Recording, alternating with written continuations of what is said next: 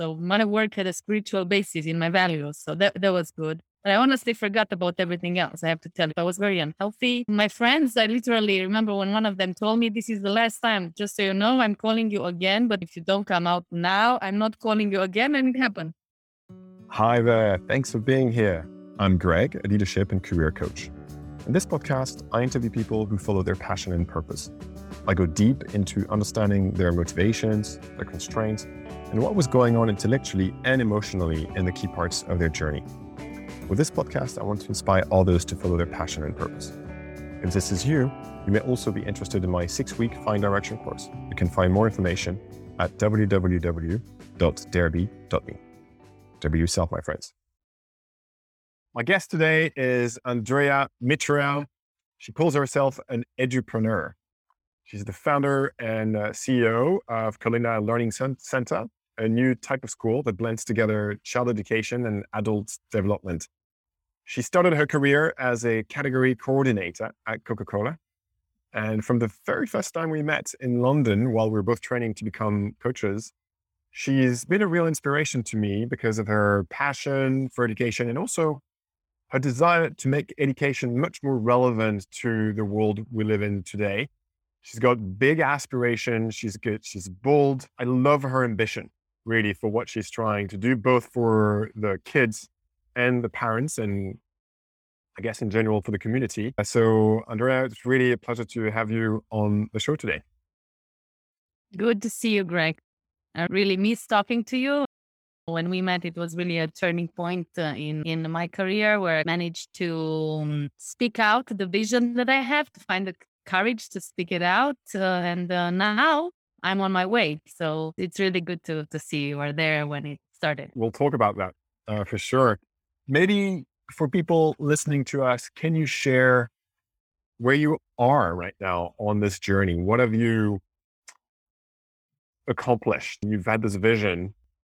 What have you delivered against that vision so far? It's definitely still at the beginning, but it's happened. It's real. And this is what surprises me, that I heard from somebody that it's almost as easy to sort big problems as it is to sort small problems. So we're just afraid of big problems. So I had this dream of a school where both children and adults learn, because that's the best for children. If we give them the best adults, this is something that I found very obvious. So now we have actually started. It's been, I think, almost 2 years and a bit since I've started having the idea.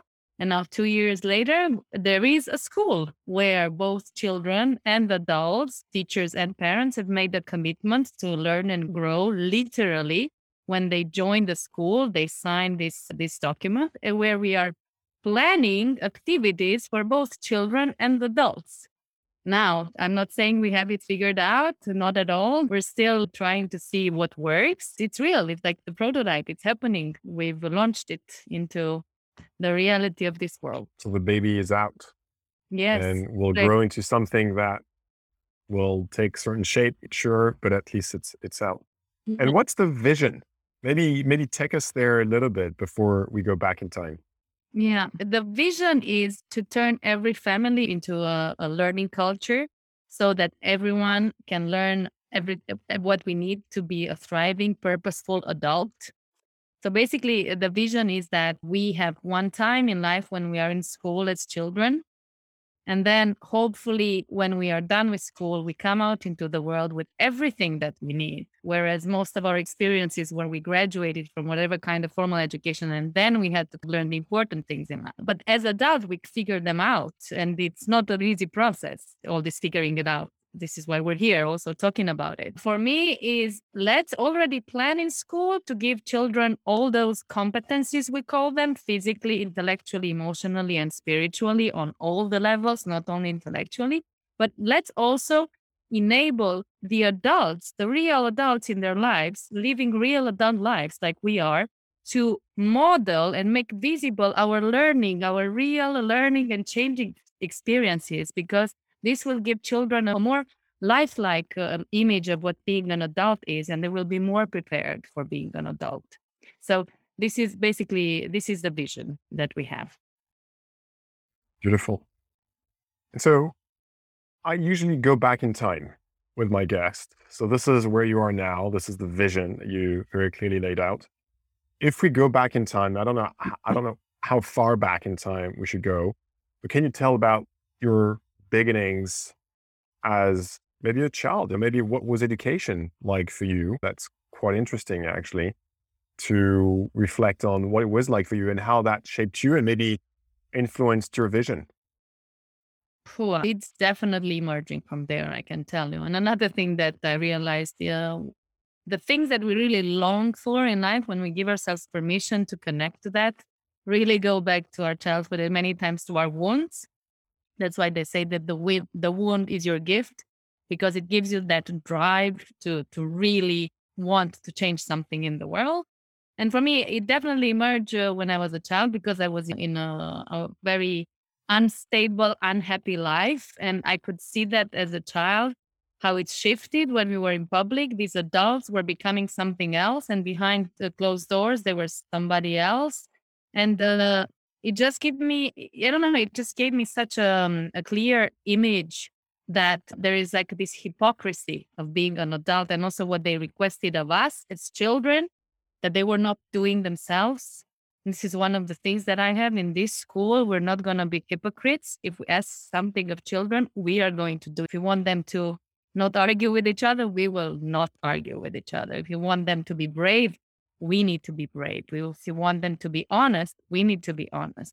So I have this thing ever since I was a child that it was in me, like integrity, like these adults need more integrity. Man, it's so obvious to children when they're not. So that was one thing. And then talking about formal education, and I can tell you, I also had a really profoundly, an experience that profoundly changed my perspective, because I experienced two education system. I was lucky to be in Romania. Well, I wasn't necessarily lucky in certain respects. I was in communist Romania in very formal, old school education. Still very good. I was lucky to have education in the end. But when I was in the 11th grade, I was an exchange student in the US for 1 year. So I have the physical experience of being a student in two very different worlds: communism, capitalism, censored society, open society, very formal theoretical learning, more practical. It wasn't an elite school in the US. It was a school in the countryside. I didn't get to choose the school. But I can tell you as an adult, so for me, this is not theoretical. I know as an adult that what I learned in that year in the US was more valuable. It enriched me a lot more. It gave me more things to use as an adult than all the other 12, whatever years I had in the Romanian system. And mind you, I was always an A student. So I cannot say it wasn't because I didn't study. I always studied. I always had good grades. But all the theoretical part just went away, and it's supposed to. Our brains just do not work like this. We don't retain information unless we use it.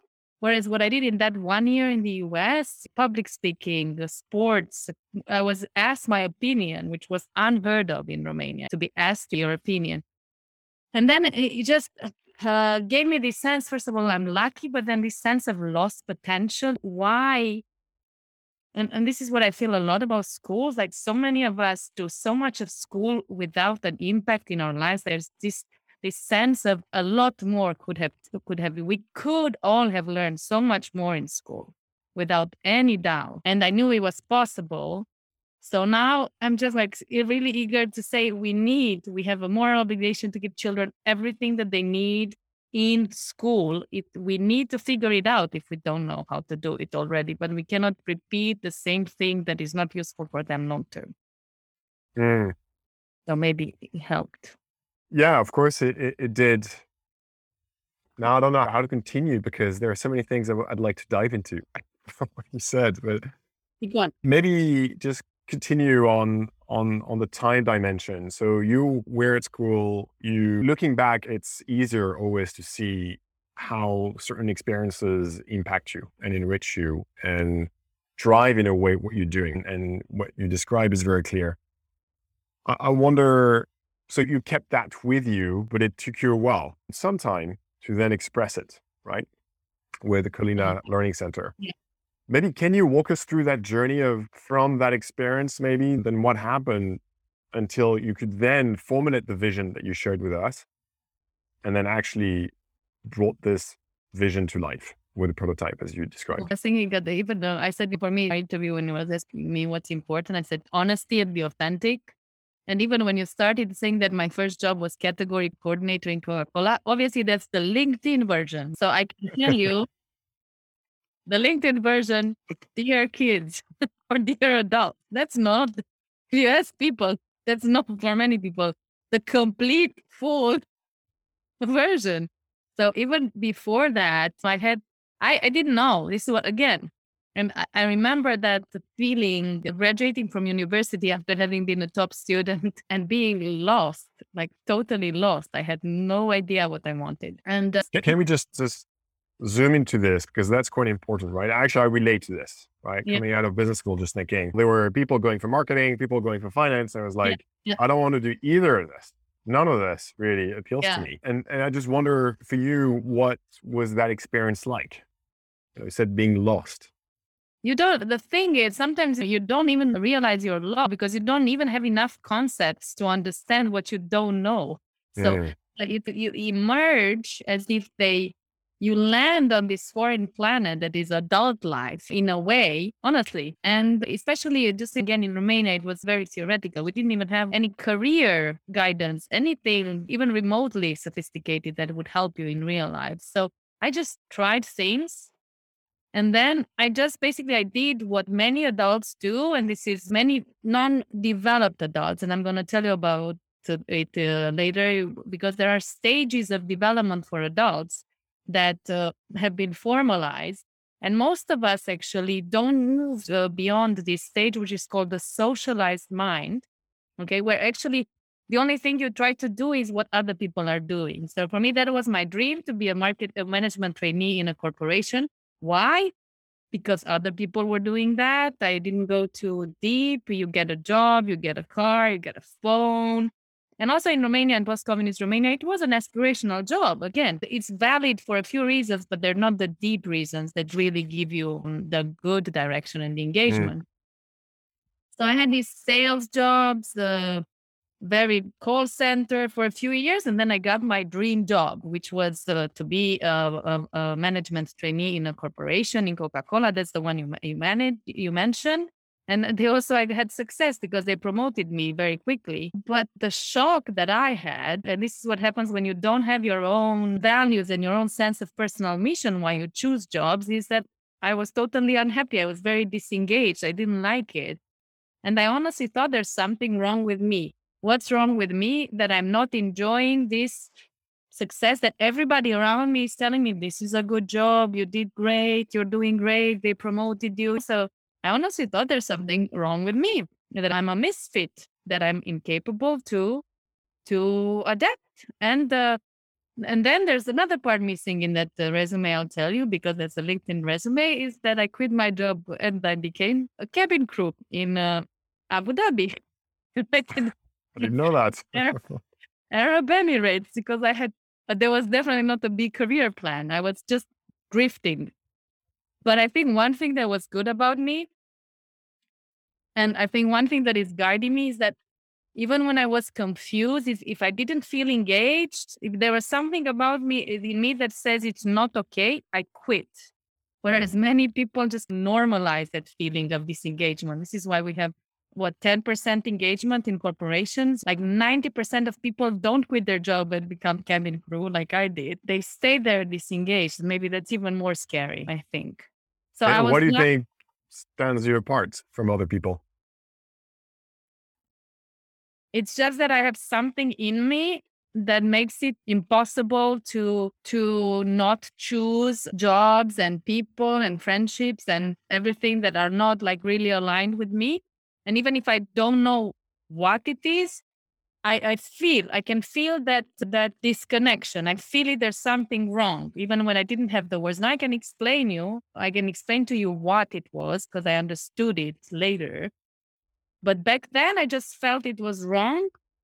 And I left, but I told you, my conclusion was, and this is probably why many people have a hard time doing this. There must be wrong with me. I'm a failure. I had a good job. Why am I not happy? I'm incapable of happiness. I just want to feel that's, another perspective, which is mine, just for people listening, because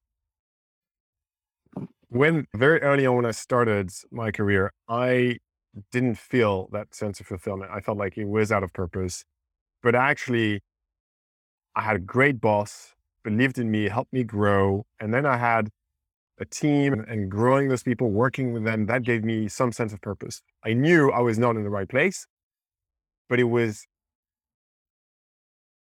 I would say the sense of misalignment was not strong enough. You see what I mean? Yeah. And I was not that much in tune with my feelings. Yeah. So I'd love to hear, you said, now I know, looking back, I know exactly what happened. Yeah. Can you just maybe shed some light on that? I can definitely, and even I can even formalize what purpose and that the sense of purpose is made of, because I actually studied it later. And you mentioned two of the things that you did have in that job, and this is why you stayed, because there are three. But if I have two, they're already good, which is a sense of purpose in our work can be offered by our relationships, and you have those, correct? By growth, and you had that in your job, but also you also need impact many times. And if you don't have that, there's like the golden triad to have all of them, the relationships, the growth, and the impact. So in my job in Coca-Cola, I know that I didn't have the impact. I had a lot of growth, I had a lot of relationships, but I realized later that I'm hungry for impact. I need to make a difference in the world. And I remember a moment that was happening every day that I wasn't aware of at that time, where in the morning, the first thing we would get the sales reports. All the sales analysts had been early. So when we were arriving at 8:30, we were getting all the sales reports by brand, by category, by key account. And all my colleagues were like, oh, wow, I don't know, in Carrefour, we're not doing as well. Pepsi's doing better. And in this district and this town, oh, but that promotion really worked. Look at what Fanta is doing. And always I had this sense inside. I remember that where I was saying, I am going to speak nicely, like I don't give about Coca-Cola. I don't care. I don't care if any bottle of Coca-Cola ever sells. Actually, the opposite. I'd rather. So, and I remember I was feeling that. And then later, after being cabin crew, and then other things happened, and like personal also. And I can tell you, but it's beside the point now. When I went back and I'm looking for jobs, and I had that feeling that you said then, like now I had my dream job in the corporation. I tried being cabin crew. I know that's not the dream job. I didn't have relationships or impact or growth there. Like all of them were missing. And then I knew really this is not good for me. And I was lost until one of my friends did a value exercise with me, because I told her, look, like I've been back in Romania. I'm not applying for any jobs anymore. Like I don't know what to do. And I know I don't want corporations and I don't want that. I know what I don't want, but I don't know what I want. Like, how am I going to choose a job or a career anymore? She said, forget about job titles, fields, industries, companies, forget all about, go somewhere with a sheet of paper, just write what's important for you. So basically I was 30. That's when I did my first value exercise. And then I wrote, the first thing I wrote, it was, I need to do good in the world. And then all of a sudden I knew, like Coca-Cola or cigarettes or I don't know, all of it became a very clear no. Like so many things all of a sudden I understood why I would never work there, no matter how nice the people are, no matter how much I grow. And this is when I ended up in education. But I had to write it down, and it took me, I was 30 when I figured it out. Wow. Yeah. I didn't realize it took so long, but can you explain the bridge between impact, okay, that's clear, to education, which is much more precise expression of that? I had a few criteria then. So I told them 30. I had the traditional success with a socialized mind, where I took the job that people around me said it's a good job in society. The corporate job, then I just went crazy in a way, being cabin crew. And then I came back, and this is literally when I moved into this, the adults, if we're lucky, we move beyond being socialized into self-authoring. Self-authoring, it's a more advanced stage of being an adult. Only about 30 something percent of adults are there, where you make criteria. You become the author of your own life because you make criteria. So that list really helped me to choose things more aware. And I had a few things. I said I want to do good. I want to work with people directly because that's what I like. I do like it for it to be international. And then there was this project that my sister back in the day was involved in a school. She told me to come and join us. And I said, no, not with my sister, whatever, another story. But then when I had that list, which was like my choices, it ticked all of them. It could have been other things. It could have been NGOs, international, working with people. It could have been when I had a whole different, all of a sudden, and I felt there were no options. I didn't know what to do. All of a sudden, I saw more options. Yeah. Yeah. Okay. Yeah. It's as if like when you're lost, you're looking through a lens and it's all very blurry because you don't have criteria, like you called them. And therefore, you can't really see clearly what's good or bad for you. And suddenly you've got a lens, you've got criteria, and then you've got a sort of a scope of Yeah. action. And then you can focus your lens on this area and then you can see clearly. I just want to, again, for our audience, what's interesting, what you said is on those development stages, and you use very different words from the socialized mind to doing what I need to do this because that's what others do. That's what accepted. That's what is expected of me. And then you move to the self-authorship mode and then suddenly it's, I want, I choose. Yeah. And it's very different. Exactly. Yes. Then you're engaged because you chose for yourself. And then What's that little smile when you say that? because then you don't go, it's a totally different way of living. This is to working here because we speak about work, but I think work is such an important part of life that I think it is life. In that disengaged thinking, you have work when you're engaged and you believe in what you do and you chose it like from deep down in your own self, then work is exciting. Work is life. Work is great. Work is your chance to bring something into the world that you really want to bring. It's not easy. It's not always fun. You don't always feel like it. You're not always successful, but you're engaged. Like I've never been disengaged ever again. I always cared. Now I care too much almost, I could say, but it's fun. I like it. I'm sure you do. And that's why you're here. But okay, so your sister talked about that idea of working with her and you had made your list of criteria. And so what happened? So they had started a school with the ladies that had the preschool where her children were.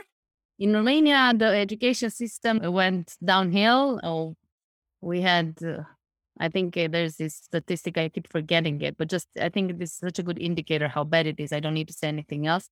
In 25 years after the revolution, we had 21 ministers of education, if you can imagine. There you go.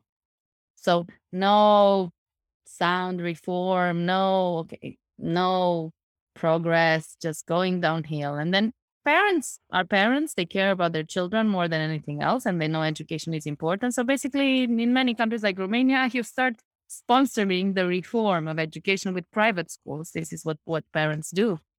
There were many projects of private school, and this was one of them at the very beginning, started by people who actually had very little experience, like none. My sister didn't have experience in education. I didn't have, obviously, but we had in business. And then out of the other partners, one did have some experience in education and the other not at all. So it was crazy. Like it was like the Wild West, I think, in a way of entrepreneurship, especially in education in Romania. But so many people were starting. So we were all like figuring it out as we went along. So how did you decide? How did you make the decision to ultimately work with your sister? I literally, to be involved in that school, when I had that list, I told you, like when my friend told me, stop thinking about job titles, industries, companies, forget about all of that. Get right on that sheet what's important for you, regardless of all that stuff. And then I looked at the list and I saw school, international, I would work with people. It ticked all the boxes. So I said, yeah, there you go. So I just got involved in that. And then it just became crazy because you have no idea when you start something as an entrepreneur what happened. I was actually like initially I was employed, and then in a couple of years, long story, I'm not going to say everything, but we ended up, my sister, myself, and my brother-in-law, to run the school, because we took over because it didn't work out with the partners that were involved, and nobody had any educational background. If you had told us 3 or 4 years before, then we would have a school and running it without anybody on the team with educational background, nobody would have gotten into it. But by then, it once you're just doing it. It's like when you have a child, I think in the end, nobody tells you what you're going to get, but then you just do it, you keep doing it. And we figured out it was very successful eventually, but it was very stressful many years, So for very sure. successful and stressful. Very stressful. Yeah. I think I had about 5 years, and now we go back to the vision of this school because I figured out life by pieces, and we just talked about work until now. Yes.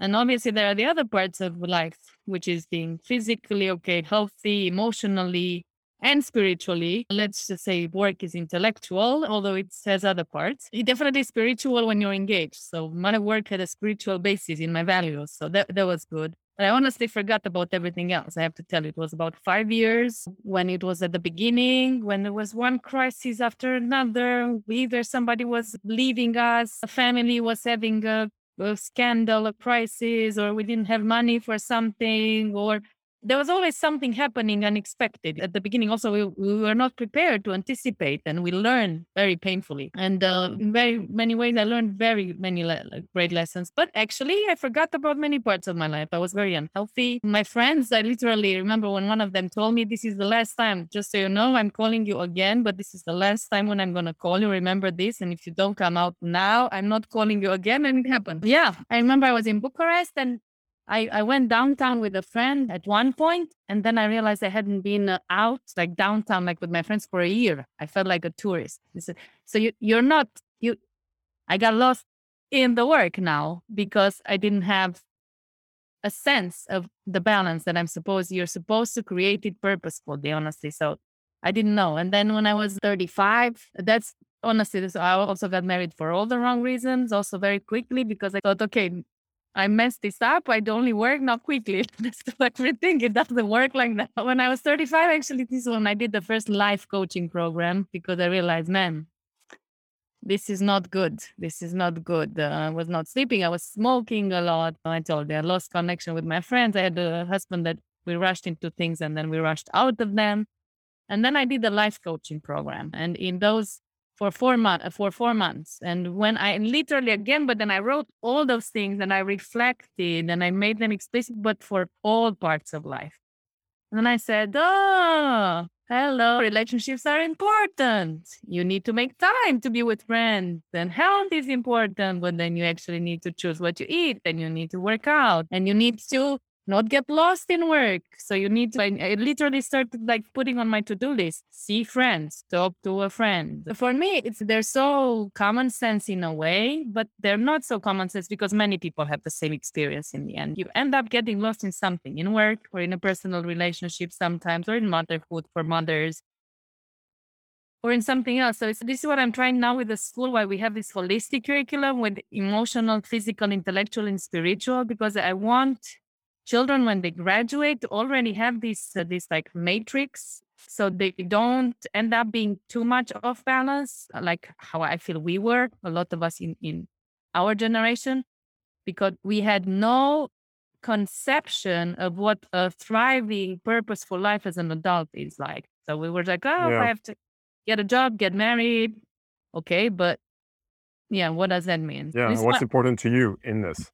yeah, and how to design a life. So this is at 35. That's the first time when I learned, not only about work, but also how to design your whole life, how to take Mm, care mm. of a good life, and One of my, actually, it was a couple on this podcast, Pierre and Joe Mayer, great episodes. They founded a company together. And what they said is, we made the choice that we would design work so that it works for our life, work serving our life, yeah, instead of the opposite. But I hear you on the image I had when you were talking about this, like, passion for and search for meaning for in education. it looked like a fire burning in you. It's the fire of that. That's really what animates you. But if it takes the whole part of you, then I'm not sure if it's a bit cheesy image, but then it burns because it's just Yeah. too much. And I've interviewed other people on the podcast also where it takes Yep. over and then Exactly. it doesn't work. Exactly. Yeah. It doesn't because it's not sustainable. Yeah. Yeah. So this Mm. like when you do a career shift, just keep in check the other parts of your life because sometimes you can shift into something that engulfs you. Yeah. If you're Yeah, not. exactly. Exactly. So at 35, you did your life coaching, you realized you had to find a better balance. Yeah. And so what did you do? My life changed literally. It was very good. I had a few very good years. I also started doing therapy because I realized, many of the things work is such a good place to not look at your own problems. It's beautiful for that. And then I tell you, just so you know how bad it was, I was smoking three packs of cigarette a day. Yeah, Yeah. exactly. I remember I was going to bed and my fingers were tingling, the tips of my fingers were tingling. And it was because it was affecting my circulation. Anyway, I'm so grateful. And then I quit. So in those months, I quit. I started running. I started going to half marathons. I started making more friends, even at work, because I started looking more at even like personal and reconnecting with my friends, and also going out on these emotional journeys and spiritual journeys with even meditation and all kinds of things I did. I went to Osho for a program. I went to India. I searched for things to find all of these missing parts of myself. And it was good. It became better and better for me. Yeah, very worthwhile work. Mm. But How long did it take for you to find a proper balance? you know what that is. I don't think it exists, honestly, except for very elusively. You have good you have like it evens out. It's a lot better than it ever was. And this is another thing. You normalize the new good. So it's a lot better than how it was. I don't know. I think in 3 years, but even then, in 3 years, I had felt so much more grounded and so much better, and I had a much richer life. I think, but Mhm. I'm still going through that. I'm still going through that. Yeah. It was really hard though, because this is what happens in family systems. And I told you I was working with my sister and my brother-in-law. They were my partners. And by then, we also became a much larger school. We were more successful. So also that stress, it wasn't that startup feel anymore. After 5 years, we had a more stable team. We figured out many of the things that we were doing well. It was also a more mature organization. So I think I had more time and headspace for myself. But when I started working with things from my past, which is the family past, obviously, because we're a family unit, the funny thing is, the better I was, the worse we were, the relationship between the partners and the family, because a bad family dynamic is something that actually people cooperate to have. So when one person changes it, it affects everyone. You cannot. Some of like the family says, come back to don't do this because we liked our balance the way we had it. My life became better and richer. Just the family dynamics, which were unfortunately also business, just became worse and worse. So Mhm. it was a very interesting deal. Mm.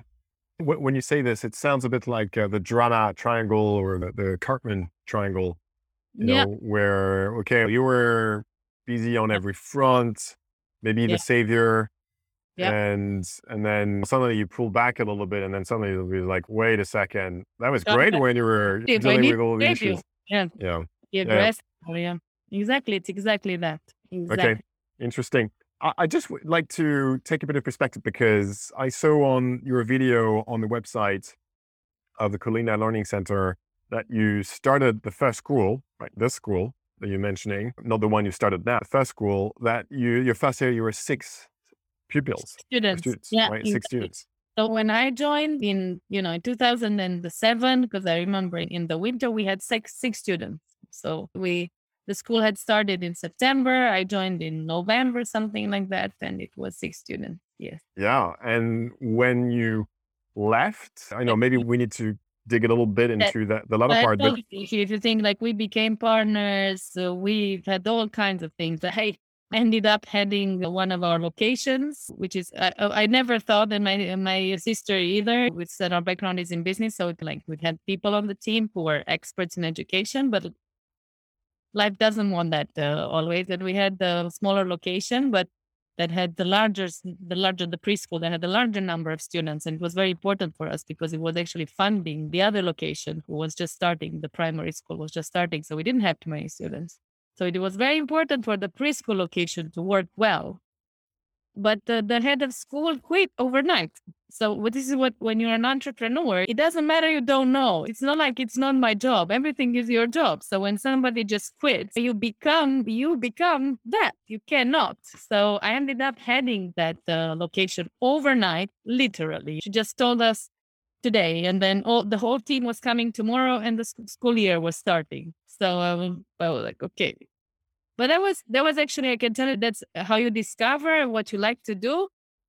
That was what led to me discovering what I really like to do, because it's not about education. What I really like to do, and why we ended up being in a coaching training together, what I really like to do is create the systems, the teams, and the relationships that create great organizations. And this is what I'm really passionate about. And I believe coaching is a key skill that you need to have. If you just look around me, just randomly, or if you look behind me, these are the kind of books that I have on everyone culture. So I have so many books about coaching back there. I showed you. So for me, it was great when I became that head of a team without being an expert in what they were doing, because I didn't realize what I was doing. But because I didn't know, I could not provide the answer. So I ended up just adopting this coaching style because honestly, I didn't know what to tell them. And they're all looking at me and I'm just like, you guys know better than I do. What would you do? How would you do it? Why don't you talk to each other and then come to me with a proposal? And because I have no idea, don't ask me. Honestly, I do not know. So I ended up being this very spontaneous coach on the job out of ignorance. But it was very good because they became a great team. They became a wonderful team. Yeah, I'm sure. I'm sure they became a lot of things I'd love to dig into. One of them is you laid out a beautiful vision for education at the beginning of our talk. What was your vision then? And how much of a clear vision did you have of education? In the previous project, zero, almost. Not aware. I told you, because I got into it, I'm going to do the marketing, that what I knew from Coca-Cola. I did was in marketing, communication. That's the thing I could do. In the end, we ended up doing everything because when you go from a big corporation, this is the thing, and everybody, I want my own company, but then you don't realize you have to be all the departments. You don't have a big team behind you anymore. So it's not, oh, I'm here to do marketing. Well, bad for you. It's good for you, but now you have to do finance, and now you have to clean. Now you have to be a driver, and now you have to set up processes. So this is what I said. I joined. I'm gonna do the marketing part, but then we ended up doing everything. But I didn't have a vision. I thought it's a cool project. I'm joining it. I like the vision. I'm gonna learn. This is another thing that it's such a shift in your identity to even give yourself permission to have a vision. We're so socialized. Like I'm joining something. I'm going to be an employee, a part of something. But it's very different when you give yourself permission. No, I can create something. And this was one of the biggest shifts. And I did it there with you and with the collective. For me, that was so important, because I don't think, and not only me, like even the people around me were like, we were intuitive entrepreneurs. We didn't have a written down vision. And I don't think we had the courage for it. And this is why I could also see we had a vision at the beginning, but because it wasn't clear or we couldn't make commitments or didn't understand, it shifted. And again, it's a beautiful school. It's very well done. But by what we initially said, like for children to be happy, fulfilled, all these things. In the end, it's just an exam-oriented school that does some things additionally, like many good schools, but it wasn't there. But then, because I chose work that's fulfilling, I became a professional. I started to really understand education. I was always passionate about education. I went through my own growth as an adult finally. And this is when I said, oh, this is what we should give to children earlier. I did coaching I did a master's in educational leadership in Institute of Education London. And then you actually start having the categories. And with those categories, you can have a vision, I think, in What a are the way. categories? What is good education? What is educational leadership made out of? What are the methods? What are the options? Like, to have a vision, you need to know you have options. This is why some people are saying, like, people in Africa or people who are poor, why don't they have a vision of their life? They don't even know they have options. It's one of the things. Just know there are more options available to you. Yeah. So then I informing yourself, educating yourself of yeah what are the yeah possibilities, yeah and then clarifying, okay, this is what I want. This is what I want to exactly. create. And like you said, that's a shift to go from do what everybody else tells me to do, what I think I need to be doing, to, okay, I'm going to do what I want to do, what I think is necessary. It sounds like when you threw yourself into the first school project, starting with 6 students, Yep. you threw yourself with the open mind of, I'm here to learn. And Yeah. just this in itself is a big shift. I think that's the one thing I always had, I can tell you. I Okay. think this is, like that fixed mindset and growth mindset. I think one of the things that I told I was always really good at school.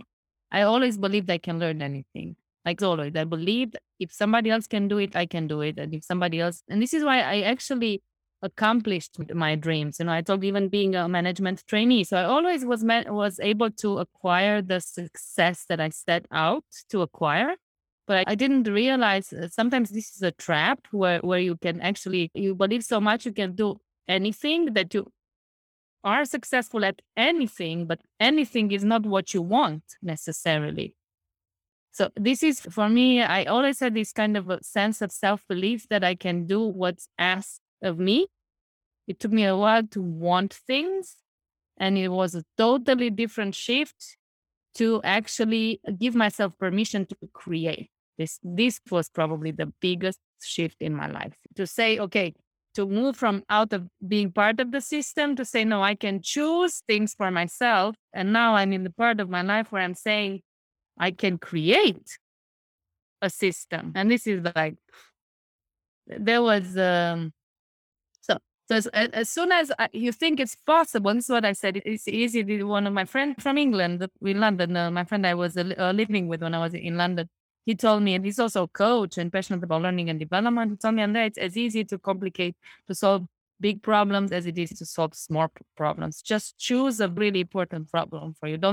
Even if it's really big, don't worry about it, because you have the same process. You think about it, then you have ideas, then you try something, but you have to give yourself permission to solve a big problem. Yeah, but what you're saying is, like, you choose the problem and then you create the solution. You give yourself permission to, okay, I'm going to give my own recipe to solve this problem. Yes. So tell us about this. How did that happen for you to take that step from choosing to creating? Failure. Failure first. Yeah. So I told you it was very difficult for me, and we had success, and success is one of the biggest failure traps. No, isn't that what they call it? I don't know. Yeah, I haven't know that. What does Because it say? if you're comfortably successful, you don't want to move. If you end up having a good enough job with a good enough salary, or whatever, you're in a good enough company, you don't want to move because it's not easy. So for me, I didn't want to go anywhere, honestly. I was really happy. We worked hard. I was finally balanced. I had friends, a relationship. I was healthy, going to half marathon, going to music concerts. I didn't have to work as much. I had a great team that I loved, and they loved me back. It was wonderful. So Sounds why? amazing. Yeah, exactly. Like, why go? I was engaged. It wasn't, perfect, but I didn't care about that. It was very good. But because I started having the difficulties with my sister and my brother-in-law and their partners, we worked together. And then it got so bad that I had to leave. I had to leave my life. I didn't want to. It was like, you have no idea. I'm left a huge part of myself because like my best friend is there. She has a child there. I made friends there with families, with staff. I lived next to it. The friends I was running with, they were working or being in school, the friends I'm going. So it was such a big part. I was schools are communities. And then I had to leave. And I had to leave also the town because in a way I knew I couldn't do, and we agreed I wouldn't do a school there because it would have been split the community in half. And everyone had said, okay, we can't do that. So I had to leave and it was horrible. And then I didn't know. I took a sabbatical. I did the Camino. I did a fellowship from the US. I did a career shift program. That fellowship was also to help me with career shifts. And that kind of normalized it because there were other people like me in their 40s, 50s, who are equally petrified of what to do next. And sometimes it's more petrifying when you have been successful because it's, oh, will I be able to do it? There's more of expectation and there's more what to bet. Like you bet more. Yeah. There's more at stake. There's more at stake. Yeah. What was your mindset then? Because it sounds like you knew you wanted to do something in education, but was there some doubt? Fear of being alone, of having to start all over, of being able to be successful again, like fear. This is what I remember. And a sense of loneliness also because we said that part of the purpose when you have the relationships that I had lost them, the relationships, and I didn't know what to do again. Like really, so just fear. I think I had so much fear, but then it normalized it. And I think this is one of the things that helped me be an entrepreneur now that I got so used to living with fear and uncertainty, which in the end, so many people, we have so much more uncertainty for the past 2 years than we ever had. So I could say I was equipped for it because I just had I left into the unknown. This is the feeling that I had. I just left and went. I didn't know what to do, where, not there, not where everyone I loved and knew was. So that's the one thing where I couldn't be. But then I could be anywhere else, but I didn't know which way to go. That was interesting. I ended up in London. I was in Ecuador. In America. I was in many places, but what really helped, and this is like talking about career shift programs, that program was so important to me because I was with people who are going through the same difficulties, and to have a frame for somebody giving you opportunities to reflect, to express, to form language, to put into words. And then I started to regain clarity, to regain a sense of direction from a much more profound place than even before. It took months and months. So it's a lot of hard work, but then you really dig deeper and deeper. And what comes out of that is a lot better. Although I had moments when I was literally like, I'm never going to find another place. It's never going to be so good. I'm going to have to accept some crap job somewhere that I don't like just because I will have to say like fear of screwing it up. Yeah. Yeah. And what made you or enabled you to go deeper for that particular program? I'm curious, obviously, for the program we run. And I guess for people, maybe there are tools out there that you could share. Yeah, no, for sure. I think I can even have, I even have some of them here. There is a book, or I gave them away because I thought they were so useful, these books or these resources. Design Your Life, for instance, is a book. I think Dave Evans and Bill Burnett from Stanford, where you apply design thinking principles to designing your life and career, because we're so, honestly, I don't know why we're under the illusion that it's easier for other people. It's not. And even some of the people that were in the program is from America, and we had a global cohort, and they were former VPs. They worked in Washington, D.C. They were in Silicon Valley or in San Francisco in these big NGOs. They were equally petrified. They had the same, especially when you want to make a change and it's scary. It's as if the land is falling from under your feet and you're like suspended. You're like, what am I going to do next? So all these tools that we did, even I told you about purpose and why I understand, because purpose is so abstract. Yeah, of course I want the purposeful life, but what is that? It doesn't make sense for us. But I did a purpose assessment, and that was a really cool tool. It's from Imperative. Imperative is a company in the US who have formalized And it's a really cool tool, the purpose assessment. They used it. I recommend for anybody who does career shift programs to use it because it gave me, that's when I saw the relationship growth and impact, all of those things. I was like, okay. So that's why even sometimes people in NGOs, even if you have the impact, but you don't have the growth or the relationships, they're like victims in a great purposeful job. It's not enough to just have the impact. And it was, and also hands-on experience, because one of the things that they're saying in Design Your Life is that it's such a bad place to just stay in your mind and think about it. It can even paralyze you. Like just go out and try things. So this program, they had this fellowship with books, new concepts, tests, this cohort sharing over 4 or 5 months. But they had a global network of organizations in which you could volunteer. They called it experteering. So they were volunteering for people with the professional experience. And I went to Ecuador for 4 months again. Why not? Why not? There was a story there. It was a very good experience. On one hand, very hard on the other. But it was so just to try something else, I think helps, because it's not just from our mind and tests and profile of personality. No, you literally have to go try things, and it's not going to work out from the beginning. It doesn't mean you failed. It means you still need to experience a few things to figure it out. Yeah.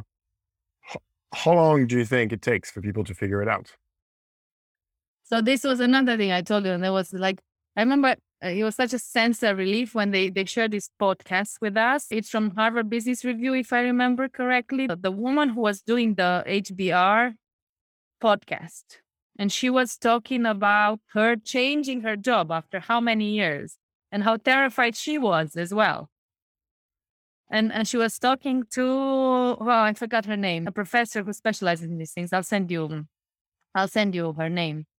And she's sharing all these things that I'm feeling, and it normalizes. So even if these smart Harvard people feel like this, and even high level people feel like this. And then she said 3 years. She said, on average, people in mid careers who have had success, they have had an important position or business, the shift takes a while until you're well settled in the new life scenario. So just like bear through it, because you're going to go through this identity questioning of yours a bit. But in 3 years, so for me, it was like 3 years. How long?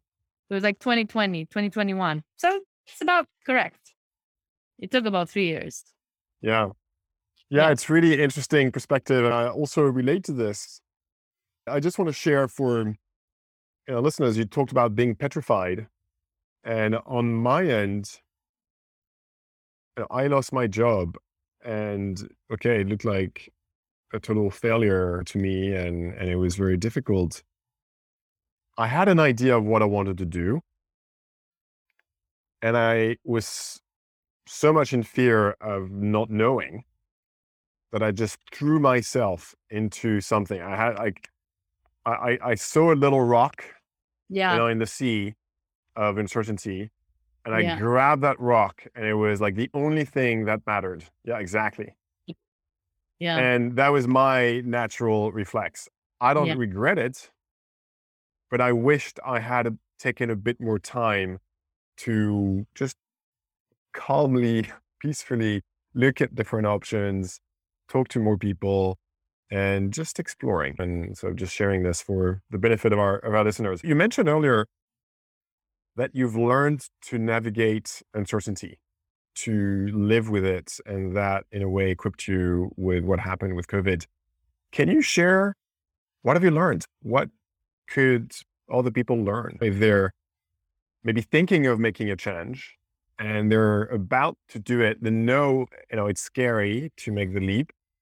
What can people do to manage this? Because of course, if it's 3 years, that's a long time. A lot happens in 3 years.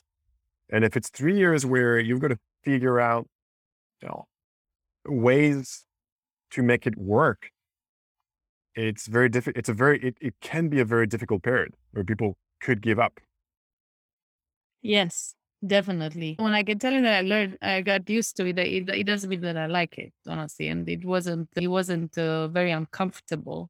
Also because I had that feeling. I wanted to grab onto something, but I'm really happy because when I left for London, just so you know, I came back to Romania after the sabbatical, and there were all kinds of opportunities for me. And I was like, "Phew, really want to stay now," because I was in the world, in Ecuador, all of that. I really want to stay. But then again, I felt, and I think this is one of the moments that really I feel like the universe shifted when I did this. I was tired. Had already been a year and a bit of looking. I was back in Romania. I was having some good enough opportunities that sounded good with people I liked and people who I was friends with. And I was tempted also because I was tired and I wanted certainty.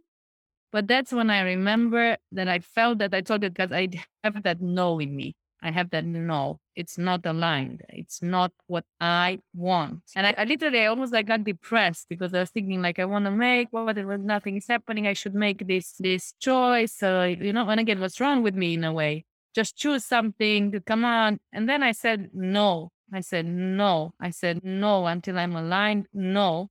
And then I said, I'm moving to London. This is when I came to London. I said, if it's not here, I'm just going to keep going. I felt like Ulysses in a way. There are cyclops here. And then there are the sirens. And these were like the sirens. I really wanted to stop. And then I managed to pull myself away. And that's when I decided to move to London. But the thing is, when I said that big no, I got a big yes. That's when I got out of nowhere. So I honestly believe it. That the universe, when you have the conviction to stick to yourself. I had a call out of nowhere from these American investors who are developing this project in Romania, in the city where I went to university, who called me in the week when I was moving to London. I was packing my things. I was coming to London. I had no idea what I'm going to do. I registered for coaching. I said, if I cannot do the kind of school I believe in, I'm just going to bring things I believe in into education, like coaching. That was my vision. I registered to Coactive. I was moving to London and I got a call totally random. You have no idea how random.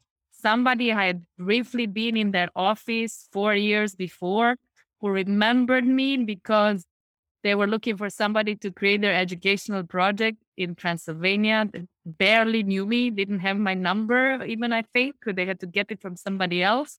So like, you remember me from, and yeah, I do. They're very cool. I knew, I do remember them, but this guy is the branding guy from this project. And I respected him professionally a lot. I had heard about him, but I told you I met him once in my life. So. That's incredible.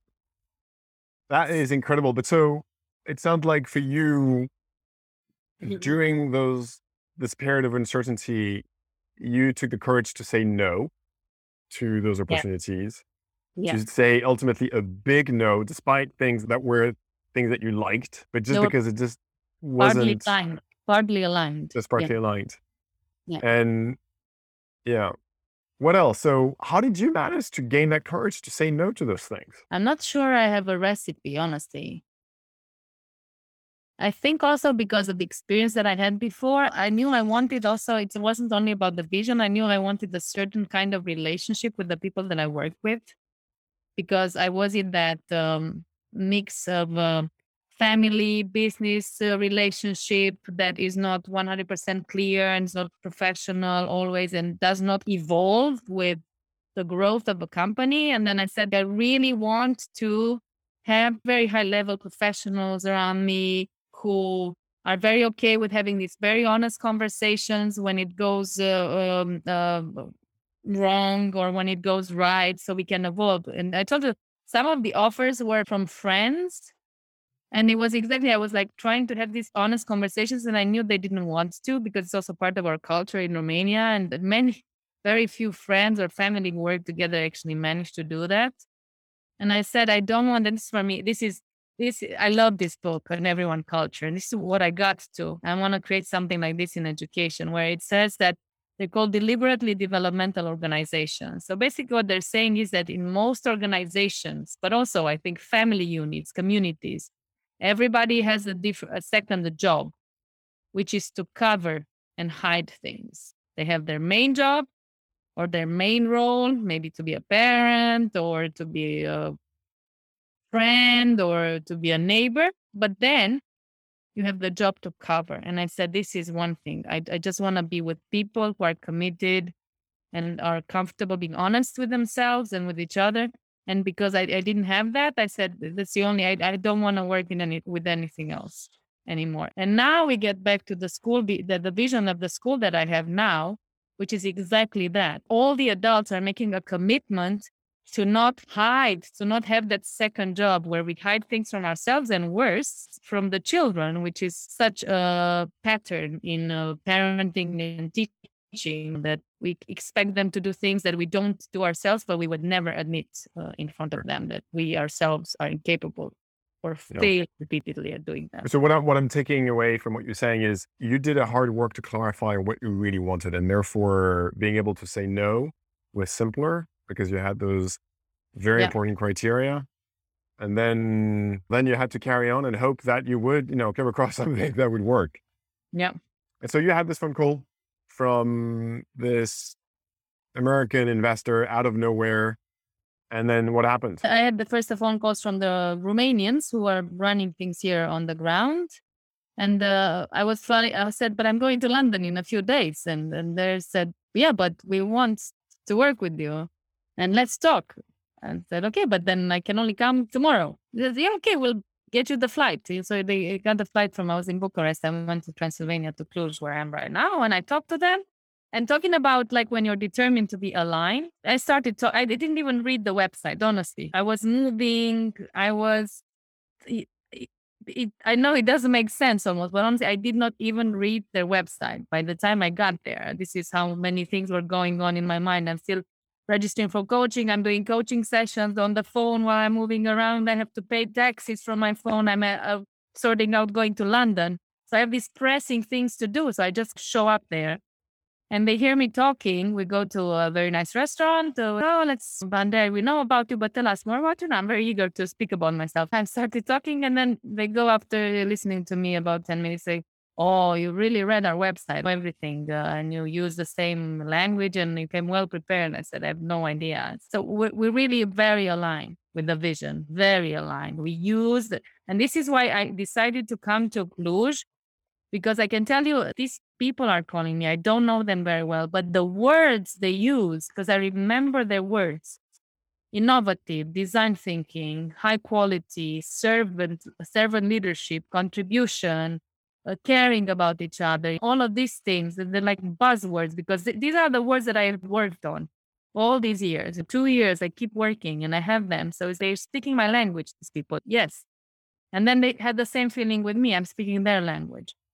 And then, and then we had our coactive, this enriching, opening process in which I said, like in public, I really want to change education. And I remember that day, it was like shaking, like all these voices. Who do you think you are that you could say this? But I said it. So that gave me a lot of courage then. And then I went to saying it. Yeah. Just saying this. Yeah. Articulating a few simple words. Daring to say that. Yeah. Interesting. Yeah. Super interesting. Yeah. When you started the first school project, there were 6 students. How many were there when you left? So there were 6 students in school, and there were a bit more in preschool, but when I left, there were almost 600. Wow. Okay. So it's big. Now we have 16. Wow. Exactly. Fantastic. Yeah. Really interesting what you said about just daring to say something that's been maybe in your mind for a very long time, but daring to say, I'm going to do this. This is what I'm going to create. Yeah, exactly.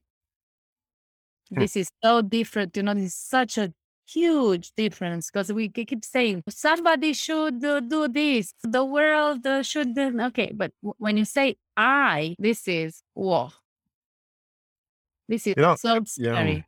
It reminds me of, I'm reading actually the Coactive Leadership book right now, or rereading it actually. And it's very interesting because they start by defining leadership. And they say leadership is taking full responsibility. You're in charge. You want something, you go do it.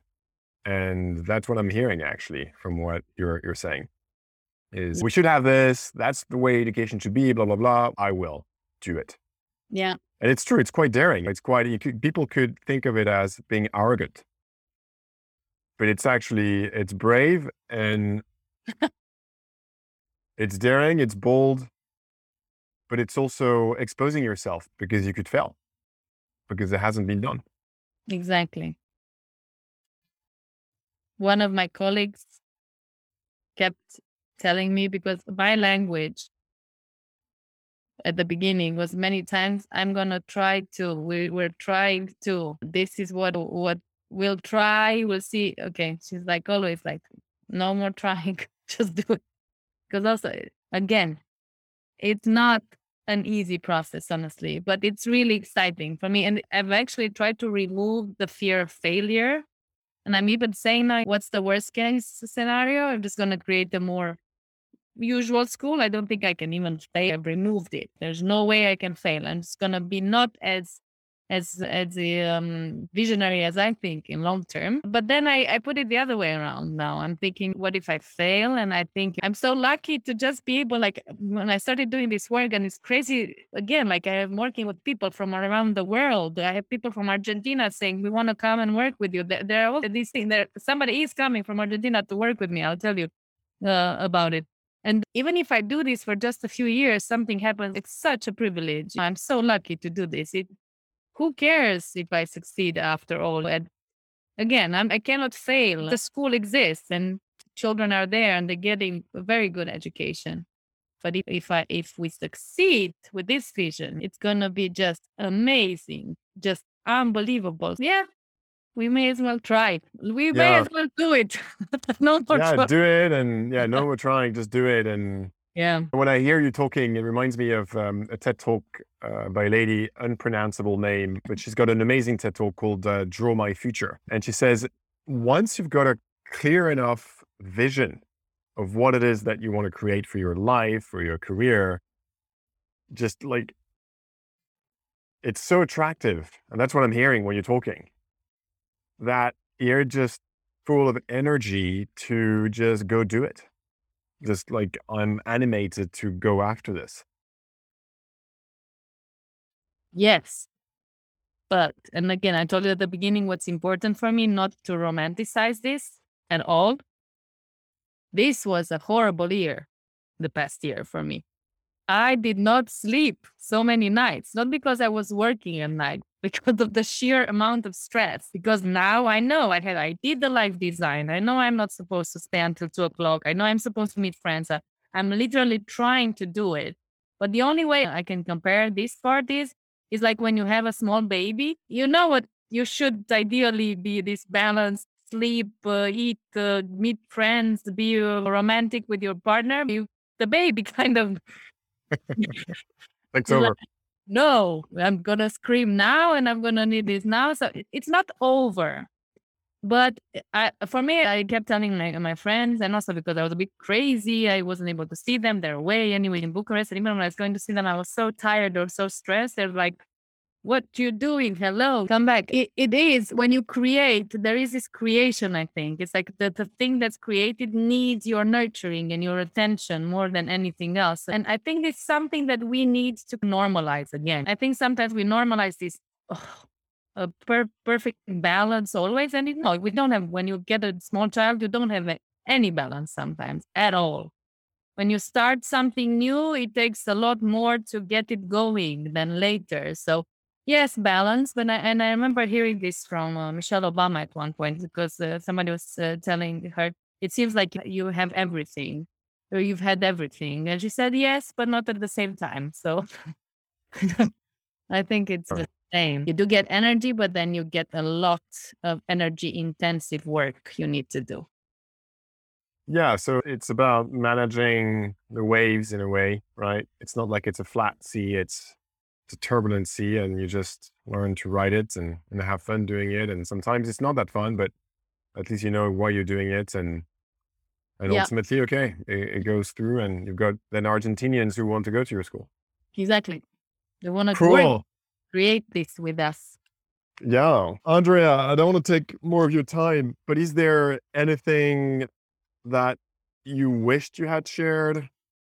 Any other learnings from your journey that you think would be useful to share? We have this part of the curriculum that is called the spiritual area of development, and people are like very suspicious. I see when they're like asking me, "What's the? What is the?" And I said, I think that the foundation of our life is it should be profoundly spiritual in the sense that being guided by values and a sense of purpose and contribution and co-creation and being there with others, and also this sense of joy and contentment. And it's that coaching perspective when you think that if imagine you are about to die or you're dead and you look back at your life. And I think we're afraid in the moment, but then always when we have that bigger perspective, which is an exercise that I try to do a lot, or even I literally imagine I'm away from the earth and I look at my little life here on this little planet, like in the pale blue dot photo. And it's actually it's very important for me now here, but it's actually so unimportant in a way. It's so small and it goes by so fast that I don't know why we worry. It's almost like a game. We may as well try things. So even we're not going to die of hunger when you try it. It's so exaggerated, our fear, actually, of this failure. We're safe. We're held by systems. We're in good countries, most of us we have. So we may as well do it. It's small, it goes by fast. Let's do it. Do it. That's a Yeah. good closing statement. Yeah. Thanks. Where Thank can you. people learn about what you're doing today? So we have the website, Colina Learning. That's the name. Colina means hill in Romanian. So www.colinalearning.com, or follow me on Facebook, LinkedIn. I'm not extremely active, but I am. And now from your podcast. Well, that's just a one-off. You'll have a lot more to share in the future. Andrea, thank you so much for having been on this episode. Thank you too, Greg.